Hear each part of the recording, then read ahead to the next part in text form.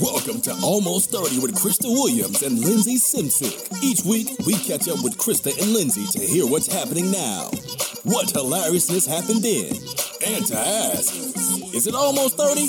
What? I like Anders so much. Yeah, he's so sweet. He's so sweet. He laughs at everything. I know. He's like the perfect person to joke with. It's so true. How do those people live? He makes me feel funny, and I'm not that funny. 100%. Yeah. It's funny, like, when someone's quick to laugh, it gives you the confidence to make more jokes, so you become more funny. It's like a cycle. So true. Isn't that so true? Yeah. I think that for guys, like, 90% of what they want in a girl is for them to laugh at their jokes. I swear, when Justin describes cool girls, he's always like, she's cool, like, she laughs at jokes, like... And for us girls, when we describe our ideal guy, we're like, he's funny. Yes. So true. So true. Like, number one, he's funny. Just laugh at my jokes. That's what I want. I'm like, just laugh at my jokes. Damn it. All right, so today, Krista, take it away. Today, we interview my girl, Annie Spano of The Style Collective. Annie is an entrepreneur. She's a businesswoman. She started her own business for bloggers. It's a community for women bloggers that provides them resources, content, networking, basically everything you need as a blogger starting out or even far along in your journey to move to the next level. She's just super smart at business and she's got a lot of insight to drop. So this interview is really good. We do talk a lot about blogging. We talk a lot about doing your own thing, starting your own business. So kind of it's in more of that realm, but I think there's a lot of points that are relevant for basically anyone that's listening. Absolutely. Yeah. So she's awesome. Awesome. She rocks. So we hope you enjoy. Let us know what you think. And please continue to submit your questions, comments on our website, almost30podcast.com. Mm-hmm. Like us on Facebook and follow us on Instagram. And our Instagram has 1,200 followers. It's I know, it's cool. We haven't even been doing anything. Yeah, no, everyone's been awesome. It's ratchet. I love it. And we do respond to DMs and we want to hear from you. It's fun. We get mad DMs. Yeah, we do. It's crazy. So please connect with us. This is how this show is made. Yeah. Connecting with all of you. So we look forward to it. And we love you. Further ado, here we go. Annie Spano.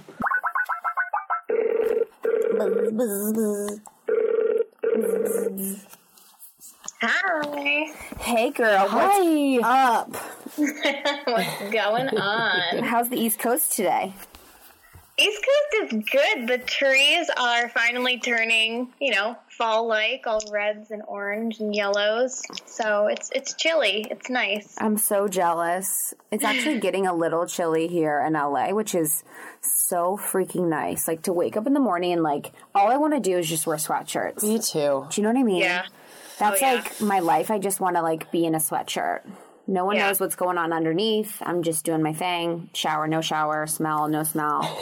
I'm in a sweatshirt. Leggings as pants. Yep. 100%. I'm so happy that we get to talk today. I'm so happy that we can interview you at almost 30.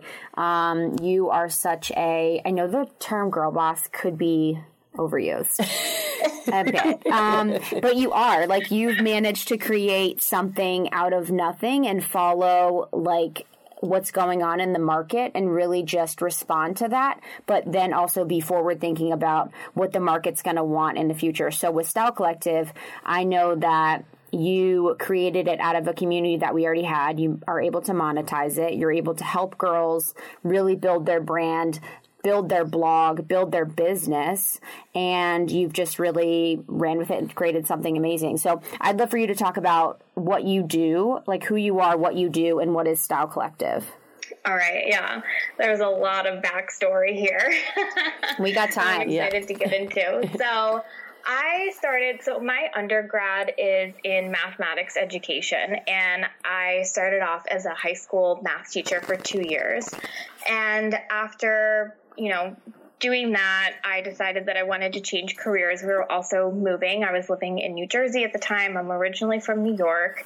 And so we moved up to New Hampshire. That was 6 years ago. And I started working a corporate job, and I transitioned and I started as a coordinator, and I was really learning business, learning marketing, learning product development, just learning everything about business and absorbing it all, taking it all in, and just really loved the challenge. And about 2 years into that, I went back to school full-time at night while I worked full-time during the day, and I got my MBA.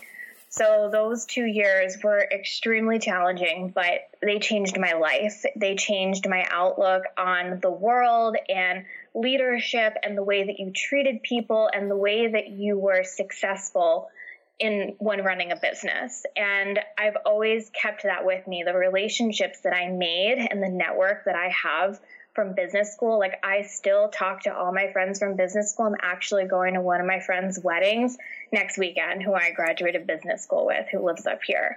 And so that is like another aspect to what inspired Style Collective, the whole networking part of it, the leadership part of it. And then the other thing that I went through was towards the end of my corporate career, there was a woman that I had worked with, and she was emotionally abusive towards me and bullied other women in the workplace. And I had started to realize that this was happening about halfway through my MBA program, and then I took a leadership course and really learned about what leadership was and how you can like mobilize your resources to like achieve your purpose. When you work together, then you can achieve whatever your goal is. You don't have to compete against each other or bully people or be nasty or negative and tear people down to like make yourself feel better. That's not going to help you achieve your goals. So after going through that and realizing, having this like self-realization moment, I like climbed up Maslow's hierarchy of needs, and I was like, self-actualization, like pyramid. And I was like, holy shit, like this woman, like this is not normal at all. And so I really started to realize what she was doing. I started fighting back. I couldn't figure out how to work with her, work against her. I got really into meditation because I was just like breaking down at work every single day, crying, didn't know what to do, went to HR. They didn't know what to do. She just couldn't be changed. She was her own worst enemy. She tried to change, but then she would just slip right back into her old habits and start attacking people. And so it eventually turned into a situation where I just had to get out. There was nothing that was going to be done to make the situation better. So I got out. I was in a really bad place. I was very down about myself and my confidence. And at the time, I had started a blog as, you know, a passion project and wanted to learn more about influencer marketing because I saw it becoming a big trend. I love marketing. I love fashion. I love helping other people, teaching other people, especially with my teaching background. So what I did is I wanted to start somewhere. I wanted to become an expert in the space. So I started to get to know it.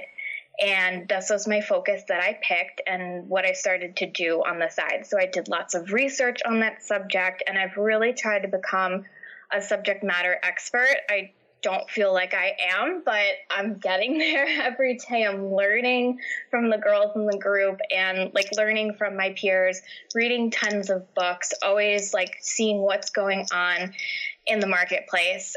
So what ended up happening with the fashion blog is that I saw that all of the girls that had kind of started around the same time as me, we were all looking for information. Like, how do you do this? How do you write a post? Like, what is all of this? How do you find brands? How do they find you? What is influencer marketing? Are you supposed to get paid for this? Like, wow, people will send you stuff? Like, what? And it was crazy. Like, there's no guidebook to blogging. So we started to realize, like, when we work together on sharing information, it helped all of us grow at a faster rate and really made us happy. And we started to develop these friendships that we didn't have before. So the idea for Style Collective is really like the foundation of women helping women. And it comes from my experience with that woman in the workplace who was the total opposite. And so my mission is for, people not to compete against each other, but to help each other. So with Style Collective, it turned into, first it was a network for women to come together. And then I was like, let's provide the tools and the resources and the education and everything, the meetups for everyone to come together and achieve like their long-term goal, because in the blogging space, it's very saturated. There's a lot of people that are blogging. Yeah. The supply is increasing, but the demand with, the monetization is still the same that it's been. It's really a supply and demand issue. So what can we do so that people don't start blogging and then feel defeated and then they just give up? Like, what is the end goal, not just working with brands, but doing other things like becoming an entrepreneur? That's really the true end goal to starting a blog. So that's pretty much, what Style Collective is. It helps you think more in the entrepreneurial space. And being a younger millennial, it's very trendy to start a blog. And millennials are all about, they don't want to be in a 9-to-5 office. They want to travel. They want to experience the world. They don't want to be specialists. They want to learn everything. You want your work to be integrated with your lifestyle. So, like, how can we serve the millennial generation, which is very different from our parents' generation? And I really think that blogging is an amazing place to start, and it's a stepping stone to get you to the path that you want to go on. Mm-hmm. And I think that is very true for me, and I know, like, that's how I kind of see it, and I've literally used this line for the past couple of days, but it's like part of the baseline of what I want to do with my business or what I want to do with myself. My blog is going to be a stepping stone for me and what I want to create on a bigger scale. And I want to touch on that, but there was a point I really want to talk about, and I think it's important, is about the bully in your workplace. So your boss that was a bully and that was challenging to you. I think that is so, with every thing that most people create, it often starts with a heartbreak, or it starts with a challenge, or it starts with something that's very, very painful that makes them go in a different direction or leads them on another path. And I think that's always something that I need to remember, or people need to remember, that if something is challenging or something is painful, it will lead you to something that's greater or better or bigger or on a different journey that's going to be better for you in the end. Mm-hmm. Yeah, no, I completely agree with that. Like, everything that happens in your life shapes what happens in the future. Like, anything that's negative is an opportunity that is now created for you. So, like, the bullying turned into an opportunity of me wanting to help women, and like any kind of hardship that you go through in your life, instead of pitying yourself and being like, oh, poor me, like, how can you take what you've learned and use that experience to do something better in the world? Mm-hmm. I love that. It's like a redirection, and taking that opportunity and not like sitting in kind of what feels bad about it. It's like, what is the message here? And then going from there. Mm-hmm. Yeah. Do you have examples? Like, what would she do to you? What did you do to me? What did she do? Oh my God. Because I feel like people don't know, like, what people could be being bullied every day and they don't know that what is happening is wrong. So, okay. So an example, oh my God, she's like batshit crazy. So her favorite What's her name? thing to do. Give us her name. Yeah. I wish I could. Oh my God. I wish I could. Okay. So her favorite thing to do was to lock me in her office and go down a laundry list of all the things that were wrong with me. Shut the fuck up. I'm not kidding.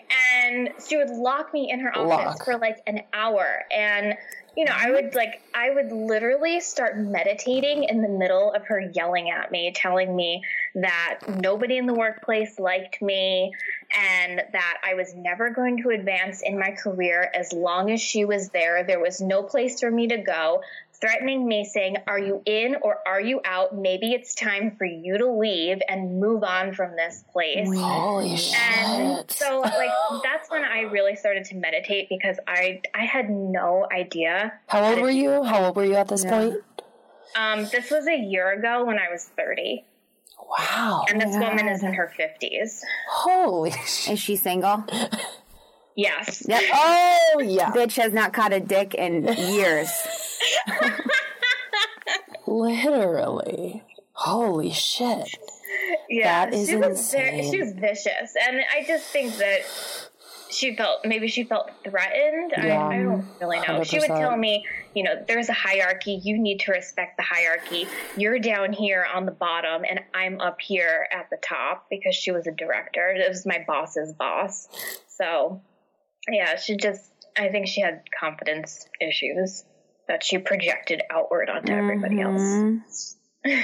That is just horrible. Yeah, I'm so sorry. That is, I don't even have any words for that. That is like horrible.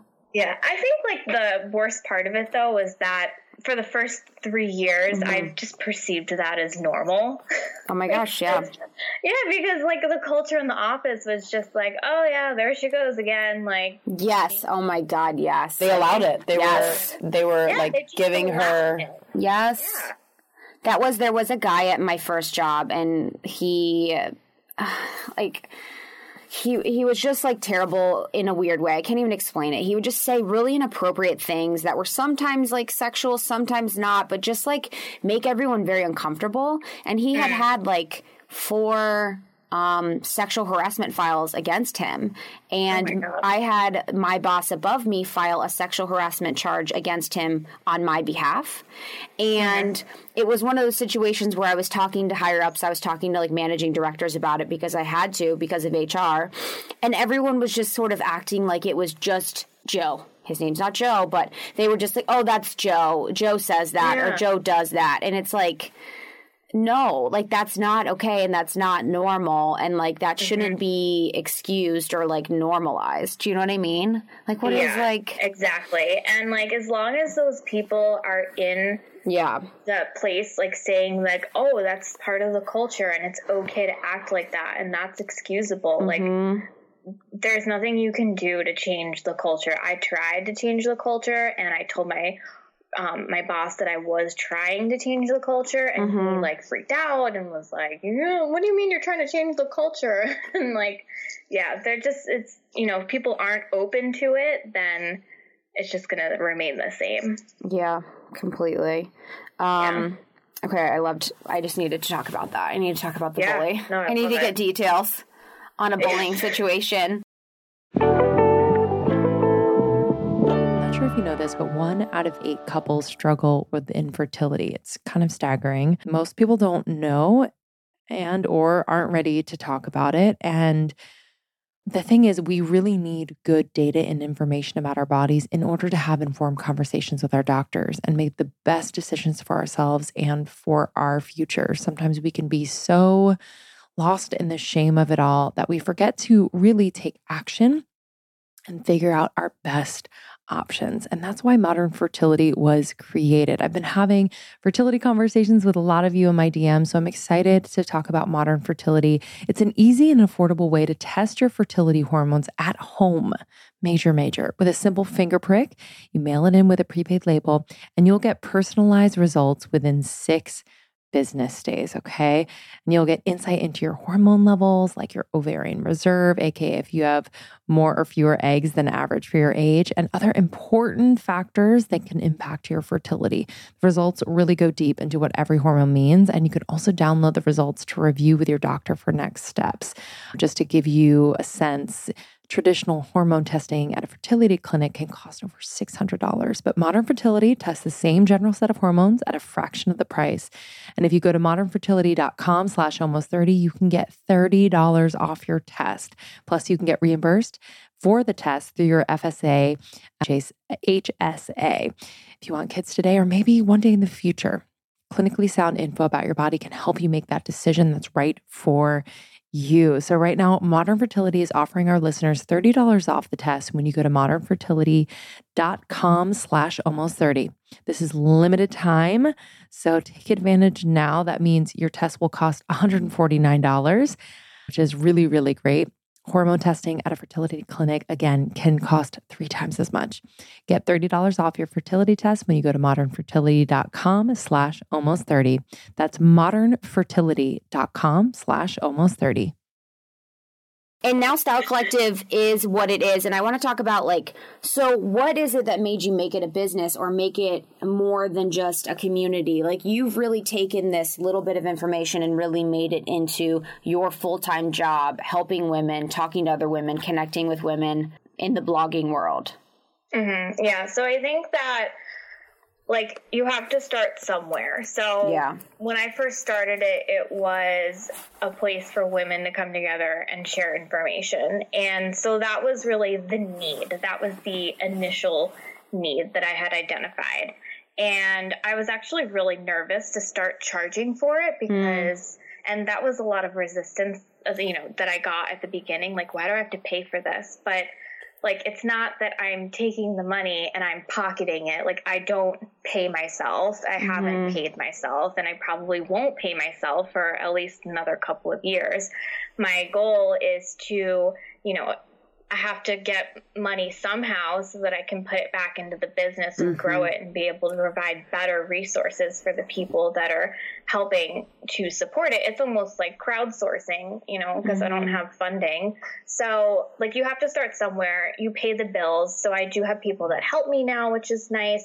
I'm able to put money back in so that I can, like, make the technology better or add new features or things like that. And so starting with it being a network and then asking for people to pay me on a monthly basis, that was really hard. But as it continued to grow, I've been able to, get to know everyone who's in the network and be able to find my differentiator and what makes me unique from all of the other blogging communities or blogging resources that are out there or courses or whatever. And so what I have started to notice from getting to know my customers and what they care about is I'm now able to, like, take that information and that knowledge and ask them questions and get to know their unique needs and then kind of create my niche from there. So I really started, like, not knowing what my niche was. And then as I started to get to know everyone within the group, I've been able to carve out that niche. Now, so I'm asking because I don't know your history, but did you have a blog yourself? I do have a blog myself, yes. So has it changed since you started Style Collective in terms of, like, the focus and... I mean, I know you have a blog, but just in terms of, like, how it's changed since you've started Style Collective. Yeah, I think that, like, having a blog, you're always evolving. That's, part of having a business as well. You're always evolving based on, like, what the feedback is about your business. Like, strategy is all about taking the time to, like, do those halftime adjustments and say what's working, what's not working, and where do I go from here to refine it a little bit more. So definitely with my blog, I started, like most people, writing about everything under the sun, and then realizing, I can't really do that. I need to focus a little bit more. And so, like, it started with one name, and I was doing it with my sister because I needed the help, and she wanted to blog as well, so she dabbled in it a little bit. And then I changed my blog's name, and then I've really kind of focused on, like, what I write about more, but it's more of a passion project. I do it to learn the influencer industry, and it helped me find, like, that need of, forming a community that became Style Collective. And I think the community piece is so important. Like, I know with SoulCycle, like Lindsay as a SoulCycle instructor, the community that's what makes SoulCycle SoulCycle. It's like, it is different in the workout that it is. And it is different because the instructors are unparalleled. Like, they are, like, I sound like a freak leak, but they're more than instructors, and that's the community behind it. And SoulCycle really hit that nail on the head with creating a community of people that support each other, that love each other, that are uplifting and positive. And Style Collectives like that too. It's where we know each other, we know our strengths and weaknesses, and we're, like, uplifting and positive in that same way. Thank you. Yeah. Thank you. We were talking about this. We love to hear about, like, kind of what your typical day is, from the moment you wake up, what your rituals are, to right when you go to bed. So I'm sure it's extremely busy, but you as an entrepreneur and owning your own business, it's always interesting to kind of take a peek into the lives of people who have like become really successful and created the life that they've always wanted. Yeah, awesome. Yeah, this is like one of my favorite things that Tim Ferriss talks about on his podcast. Same. We're a little bit like Tim Ferriss. Our guests are a little like Tim Ferriss. We're a little like, it's a great parallel. Oh my God. Yeah. So for me, so usually I wake up like 7:30, which is so nice. I used to wake up at 4:30 in the morning when I was in business school. So it's nice that, I wake up at 7:30 now, and I go to the gym. I make sure that like my health is very important to me, my health and wellness. Like if I'm not my best physically, then I can't be the best for my business as well. So I'm at the gym 6 days a week. I'm very much a morning person with going to the gym. I always do fasted workouts. So go to the gym for about an hour and then come home, make breakfast, pretty much eat the same thing every day, which is 40 grams of oatmeal with 100 grams of blueberries, 5 egg whites with 1 egg, and then spinach. And that's what I make for breakfast. Wait, do you mix it all together? Or is that separate? Yeah. No, it's separate. Oh, I was like, oh, damn, that's a new one. I love you measure your stuff? Love it. I measure everything. Yeah, Courtney has me measure everything. And I think it's a little bit of the type A in me as well. I like measuring my food. Yeah. Yeah, girl, you rock that type A. I'm like, I pour till I see the end of the box. I pour till it's out. I really need to measure. I need to do that. That's amazing. Continue. Yeah, and then we make French press coffee every morning. My husband makes it. And so we have breakfast together in our kitchen. It's cute. Shit. And just kind of, sometimes we talk, sometimes we don't talk. We just eat and hang out and usually read The Skim, which is pretty hilarious. Yeah, I love The Skim. Yeah. And then, I head upstairs around, 9:30 or 10. Sometimes I shower. Sometimes I wait till 5 o'clock at night to shower. But yeah, I head upstairs. I do work. My day is, it varies. Some days I have calls with people. I've been trying to do that and just do more work or thinking or planning or strategizing or, those kinds of things. But I'm pretty much on my computer from 10 a.m. until dinner time. And then after dinner, I'll stay on my computer as well because that's when everybody is online at nighttime. So yeah, between being on my computer and being on my phone, I'm always on my device, some kind of device. Yeah. And then, I do like to take breaks sometimes to, in New Hampshire, I'm basically in the middle of nowhere. So anytime I have to drive somewhere, it's 20 minutes to the grocery store, 20 minutes to Starbucks, 20 minutes to everything. So I always have podcasts or audiobooks on when I'm in the car. And so that's a really great way for me to do the education part and keep learning and keep my knowledge base growing whenever I have to drive somewhere because everything is so fucking far away. That's LA, baby. Lindsay drives 2 hours in the morning to class. To Newport 2 days a week, and it's I'm calling it my meditation time. Yeah. It's my time to get to know myself. Oh my God. Sometimes it's difficult to be in the car that long, but it's so good. It hurts your body. Yeah, that's the thing. But I mean, working out in the morning I think is key too. It just kind of gets everything ready and willing for anything. I love a morning workout too. Yeah, and it's a level of discipline too. When you're an entrepreneur, you have to be very disciplined. And so true. It's you're disciplined in every aspect of your life with your fitness and your eating, hence the measuring, and, everything. It's just a lifestyle when you're an entrepreneur. I want to talk about being a blogger. I was thinking about with the lifestyle of an entrepreneur and being disciplined. There's so many myths about being an entrepreneur. And I feel there's so many myths about blogging too. I would love to like talk about those. Like some of, Okay. like as an example, I feel like people think that bloggers make so much money. And I think that at a point you're making nothing and then you're making so much money. Do you know what I mean? Like I feel like it's hard to be like in between. And I feel like that's like, and a myth also too is like how people make money. So I feel like people don't understand how bloggers make money.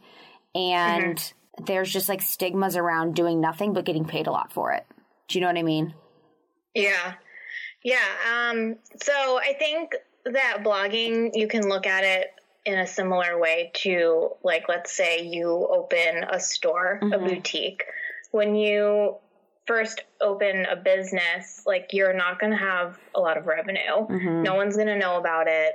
You have to do your diligence to market it and get the word out there, find your customers or find your readers and get to know them. And then they become loyal, and then you have an audience that you can sell to, or, you know, customers that keep coming back, that keep buying from you. And it does, like with any business, it's very hard to make money in the beginning, and you do it for free for a long time until you start to gain traction and momentum. And I'm just trying to think.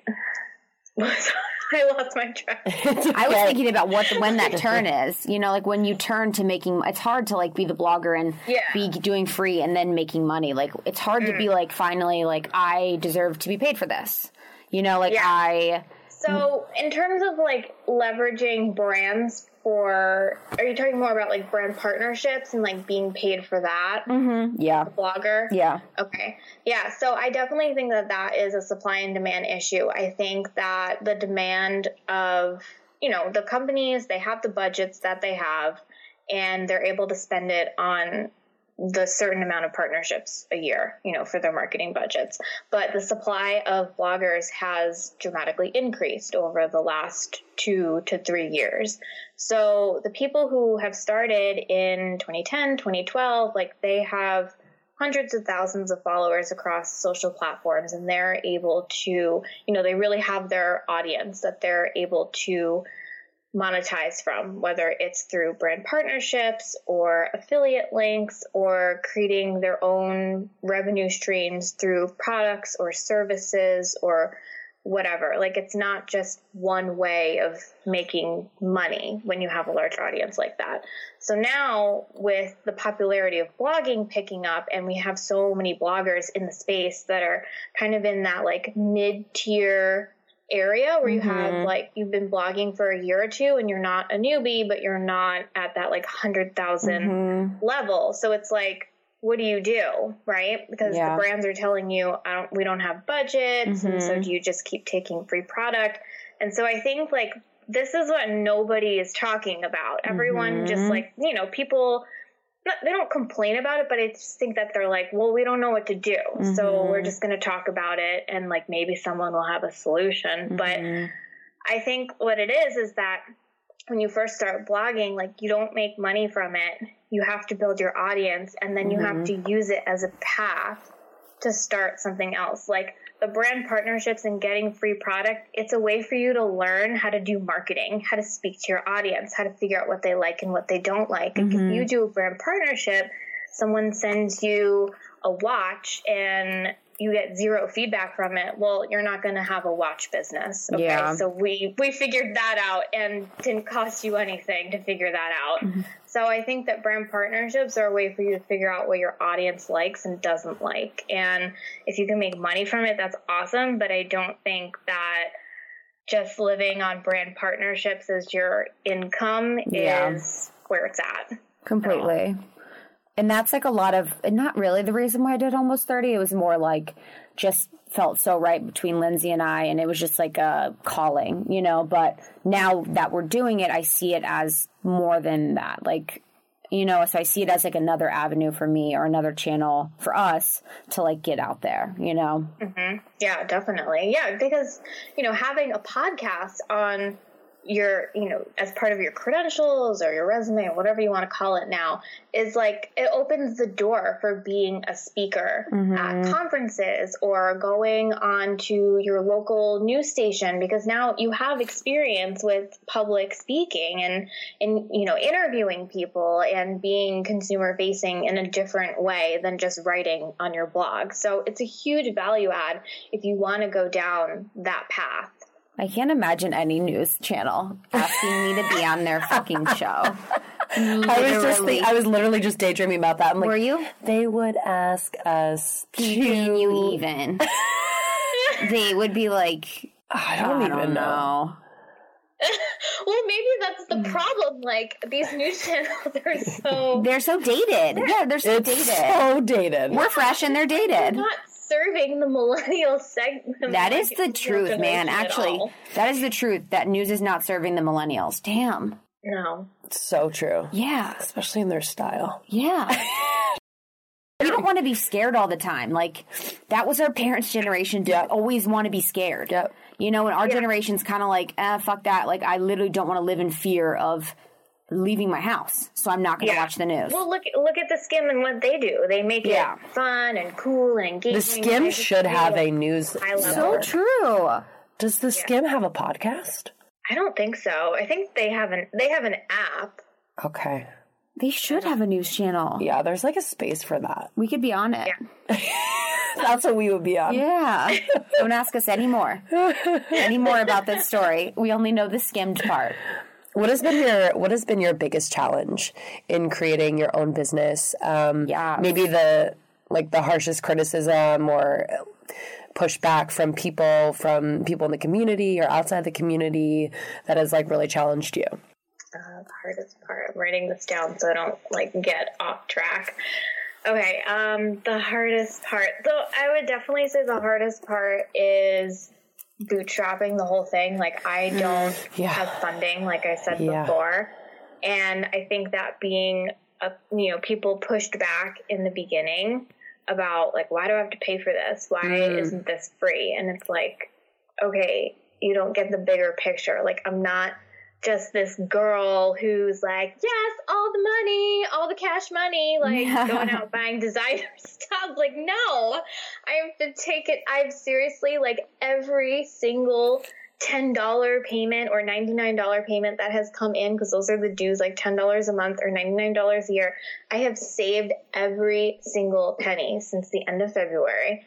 And now I'm finally at a place where I can actually hire like WordPress developers to, be able to take the resources that I have with the site and take it to the next level. Yeah. Before that, the hardest part was doing everything myself. And luckily, like, my husband helped me with so many things. He's, an entrepreneur at heart as well. He had his own business right after college for 5 years. And so he gets it. And he would see me like ripping my hair out, being up until all hours of the night, trying to like code the website or answer emails or, just so many things that you have to do. And so that, honestly, the hardest part is getting started and trying to convince people of the value. And so, like, the girls that believed in it from the beginning and have been with Style Collective from the beginning, like, I will love them forever because they are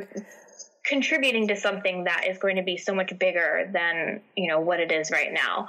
And so that is the hardest part, like having to do everything. And I always keep in mind my favorite quote from business school from my strategy professor, that it's not about resources, it's about resourcefulness. Because it's so easy to go down that hole of saying, I don't have the money, I don't have the resources, I don't have a team, I don't have this, I don't have that. But instead of looking at it in a very negative way of like seeing what you don't have and just like giving up, because it's so easy to get discouraged, like look at what you do have and just try to make the most of it and be resourceful with what you do have. So that's definitely the hardest part. And I think too, that's like touched on kind of like the question that we wanted to talk about next was looking at what you do have versus what you don't have. And I think that being in the blogging community, and with Lindsay, she's a fitness model and fitness instructor and actress. We are in a world of comparison, and yes, like it is just so rampant in what we do. Like it's so present. And I think that that's something that I really struggle with. I mean, me and Lindsay had a conversation, like a very raw conversation a few weeks ago about just like a day where we were both like, maybe me more so on that day in particular, we're just having a really bad comparison day, you know, like seeing someone else and wanting what they have, or, you know, just kind of like seeing something and then creating a story in your head of what they have and why they have it, and kind of like wanting that, you know what I mean? And I don't know. It's just, it's challenging. Sorry. Do you feel that too, like with what you do? Yes, I have my days where I get discouraged, where like actually yesterday was one of these days where I was just like, I don't know. I just felt like, what am I doing? I feel like I'm spinning my wheels. Like, am I doing enough? Am I not doing enough? Like, what is it that I'm doing? I don't know. I felt like I had one of those days where I was just feeling really discouraged, and like not necessarily comparing myself against someone else or another business, or, you know, maybe I was subconsciously, because I was doing a lot of competitive analysis to see like what my competitors are doing and how I can differentiate myself. So seeing like, that's called Instagram trolling for me. I do that through trolling through Instagram. I'm like, it's competitive analysis, everyone. So funny. Yeah, just call it competitive analysis and then you'll sound really smart. Yep. Like me in my bed, like with like, it's competitive analysis. Justin, leave me alone. I know. So it's like when I start to get down into that whole, like, I just have to remember like the positive things. And so, you know, I know that I talked about Tim Ferriss before. I kind of like love him, and so do we. But he talks about how he has a jar of awesome. Have you guys heard of that? No. Okay, so I want to start this, and I've been talking about it like for months now. I need to get my ass in gear. But basically it's like whenever something really awesome happens to you, you write it down on a piece of paper and you put it in the jar of awesome. And so that's fun. Either, I love that. Yeah, so either like at the end of the year, you go through the jar of awesome and you like kind of look at all the awesome things that happened throughout the year to make you feel good, or you do it on a day where like you're down in the dumps, you know, you're comparing yourself, or you're feeling like you're not good enough. And so you take that jar and you like go through all of the good things that have happened, because it's so easy to forget about the good things. Yeah. You know, it's easier to dwell on the hardships or the bad things. Those just stand out in your mind. I just think it's our human nature of who we are and how we're built. So having that jar of awesome can definitely help. Do you ever get in the mode of like just putting your blinders on? Like sometimes I force myself to forget that you're good at that. Other people are doing what I'm like literally thousands, hundreds of thousands of girls in LA look like me are doing what I want to do. Yep. And I'm like, most days I'm really good at just forgetting that they exist. Yeah. But it's not always good, because I think it is good to see what other people are doing and how they're doing it, and being open to maybe like the path that they've taken, and maybe you can take a little like nugget from their path. But do you find like putting blinders on is effective for you, or are you constantly like just seeing what other people are doing in your business? So I think that putting the blinders on is the way to go. I know all about that life. Like, I try not to do too much competitive analysis. Like, I will limit it to once a month or like once every couple of weeks, because like doing the analysis is good because you can see what other people are doing and how you could do it better or do it different. And you will get those nuggets where you may have an aha moment or think of a new idea or, you know, something. But other than that, like, you can start to feel like, oh my God, I'm not good enough, or what am I doing, or why am I doing this, or I'm nobody, or I'm not as good as this. And so I think it's good to do the analysis, not very frequently, but every now and then, just so that you're aware, you're not blindsided by your competition. And then other than that, just stay in your own lane. You know, focus on yourself and your goals and the people that you're serving and what they want and what they need, and, you know, serve them, and you'll be successful. I feel like putting blinders on is like what saves me. Like, I feel like I literally live, and I don't mean it selfishly, but it may be, but I live in my own world. Like, I don't look at people. This is bad. Like, sometimes when I'm out, I don't look at people because I don't want to compare other bloggers. I have specific blogs I look at, but I don't want to be in that too long. In my Instagram, I don't really look at Instagram that much anymore, besides when I post or to support people I love, because it's just too much information for me, and I don't want to be clouded or copying anyone else, or I don't want to be diluted with like that kind of information of comparison, you know? Yeah, I agree with you. We want to know, I mean, I know Krista's in this business, and I'm learning as I go along. I don't have a blog. I don't think I'll have a blog, but I'm fascinated by the blogosphere. But you're in the industry as like a public figure. Yeah, you truly. know? Well, so anyone wanting to like create a brand, create a blog, create their own business, like what would like your top piece of advice be for someone just starting out, or someone who has like an amazing idea and they're just not sure how to like put it into motion?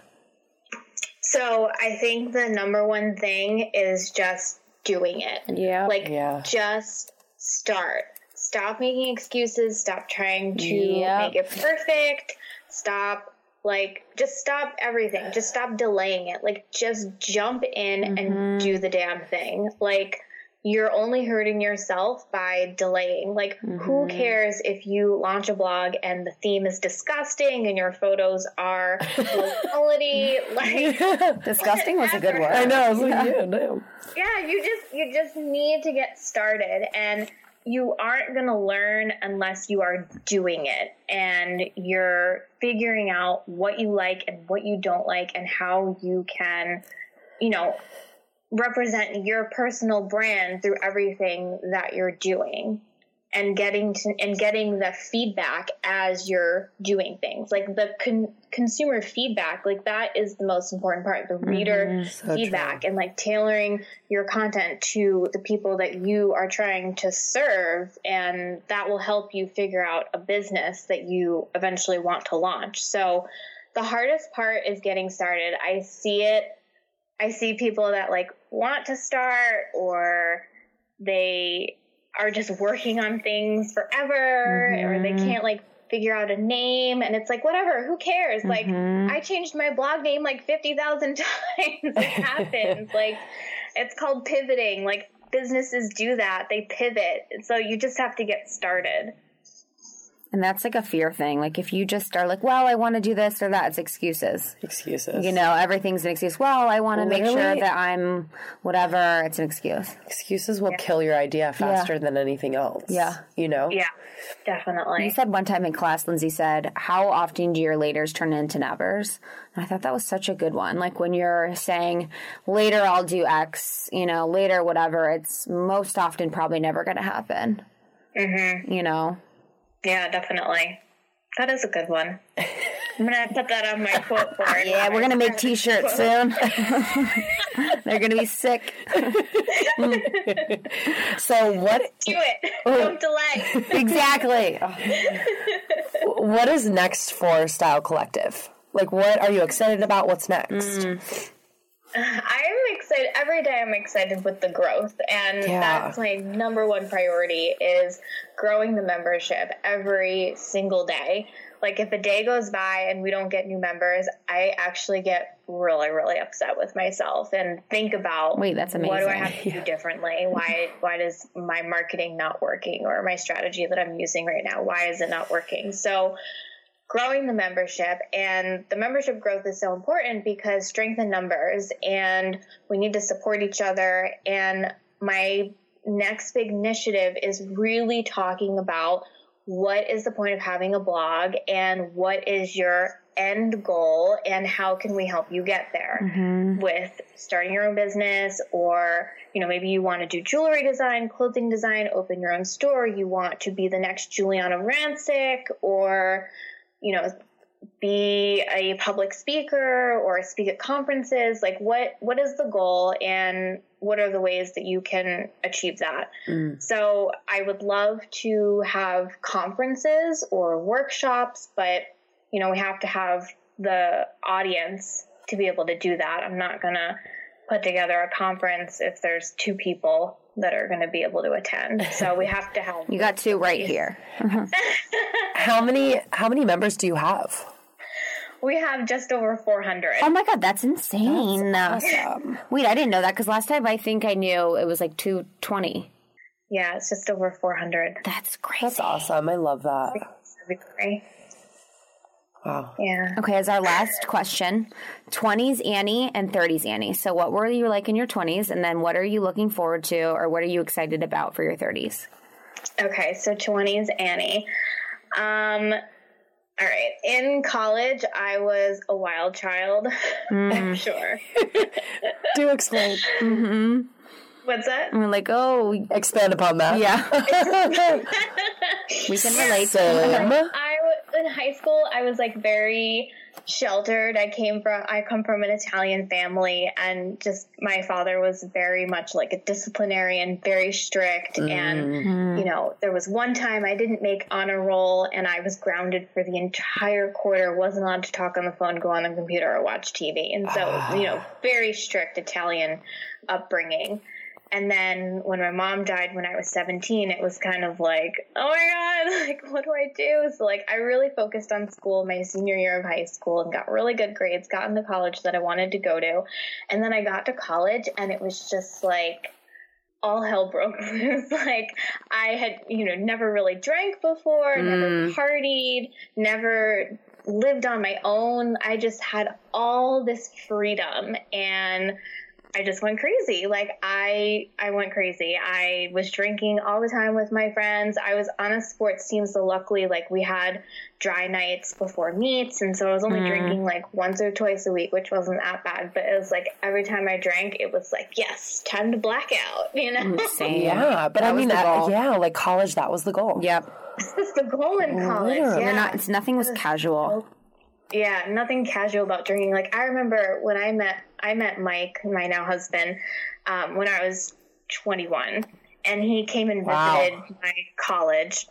We were both seniors in college, and it was like a Saturday, and we were driving around through campus, and there's like, you know, it was a huge sports school. I went to SUNY Cortland, which is upstate New York by Syracuse and Binghamton, and a huge sports school, and everyone day drinks and plays like beer pong out on their front lawns. We used to play all these crazy drinking games where we had like scavenger hunts with like 6-packs of beer, and like every time you like found the 6-pack of beer with your team, you'd have to chug the whole case, and then you'd have to figure out the next clue and run to the next house and find the 6-pack of beer and drink all of that with your teammates. And so it was like a huge drinking school, and he was just amazed. Shit. He went to Northeastern in Boston. He was like, we don't do this in Boston. It's like, I don't know, like that's what we do. We just drink all day long and all night long. Like it's crazy. Wow. And then for your 30s, what are you looking forward to? What are you excited about? Yeah, so 20s were all about like getting the party girl out of my system. Love that. I met Mike when I was 21, got married when I was 24, and then very much calmed down because of him. Thank goodness. I don't want to know where I would be right now. But 30s are all about, like, 30s are really cool. I just turned 31 in May. Ow. And I feel like I'm finally getting comfortable in my own skin and starting to feel confident. Like, I got out of the bad work situation. I'm finally starting to get, like, some courage and confidence to, like, be my best self and help other people and take risks and do things that I wouldn't have been able to do in my 20s. Like, I don't think I would have ever started a business in my 20s because I would have felt like I didn't have enough knowledge or resources to be able to do it. But now in my 30s, I'm just like, ooh, I got this. I love that. Yeah, you just don't overthink it as much. Mm-hmm. It feels like you deserve it. It feels like you've kind of created this life instead of like, I don't know, in your 20s, like you're just Totally. Your parents create it, your friends create it because you're peer pressure. You don't know why you're living the life you're living. And then in your 30s, you kind of understand. Yeah. Yeah, it's interesting. Like I would say like late 20s, you're still trying to figure out like who you are and what you want to do and what your purpose in life is. And then as you approach your 30s, it starts to become more clear. It definitely becomes more clear. Yep. So true. Completely. Whew. This has been awesome. This is a good one. I just love how concise you are. I love the way you speak. I love how smart you are. I love how business-minded you are. I love how thoughtful you are. Thank you. It is just always such a pleasure working with you through Style Collective. And I love our chats when I'm on my way to work and we just talk about blog life and everything that's happening. And I'm excited to see where Style Collective goes. Thank you. I know. Thank you so much for having me on the podcast. I was excited about this all week long. We were too. We can't wait until this goes live. How can our listeners reach you? Whether through the website or email or things like that. Yeah, so I'm on Instagram at Annie_Spano, and I talk about my blog there, and I talk about Style Collective, and just kind of like little behind the scenes things. So that's definitely the best way to reach me. I always reply to my messages, and you can find out what I'm doing there. So it's at Annie_Spano. Love that. Perfect. Great, sister. All right, we'll link everything on our show notes for you about Style Collective, about you, everything like that. But it's been amazing. Thank you so much for making the time. Thank you guys so much. You're the best. Now go join your husband and watch some football. Yeah, he's waiting for you. I don't have TV. Oh, good for you. Same, girl. Everyone thinks we're weird, but we're cool. We are cool. We're way cool. Netflix. Oh my God, can I tell you, I just found out last week what Netflix and chill means.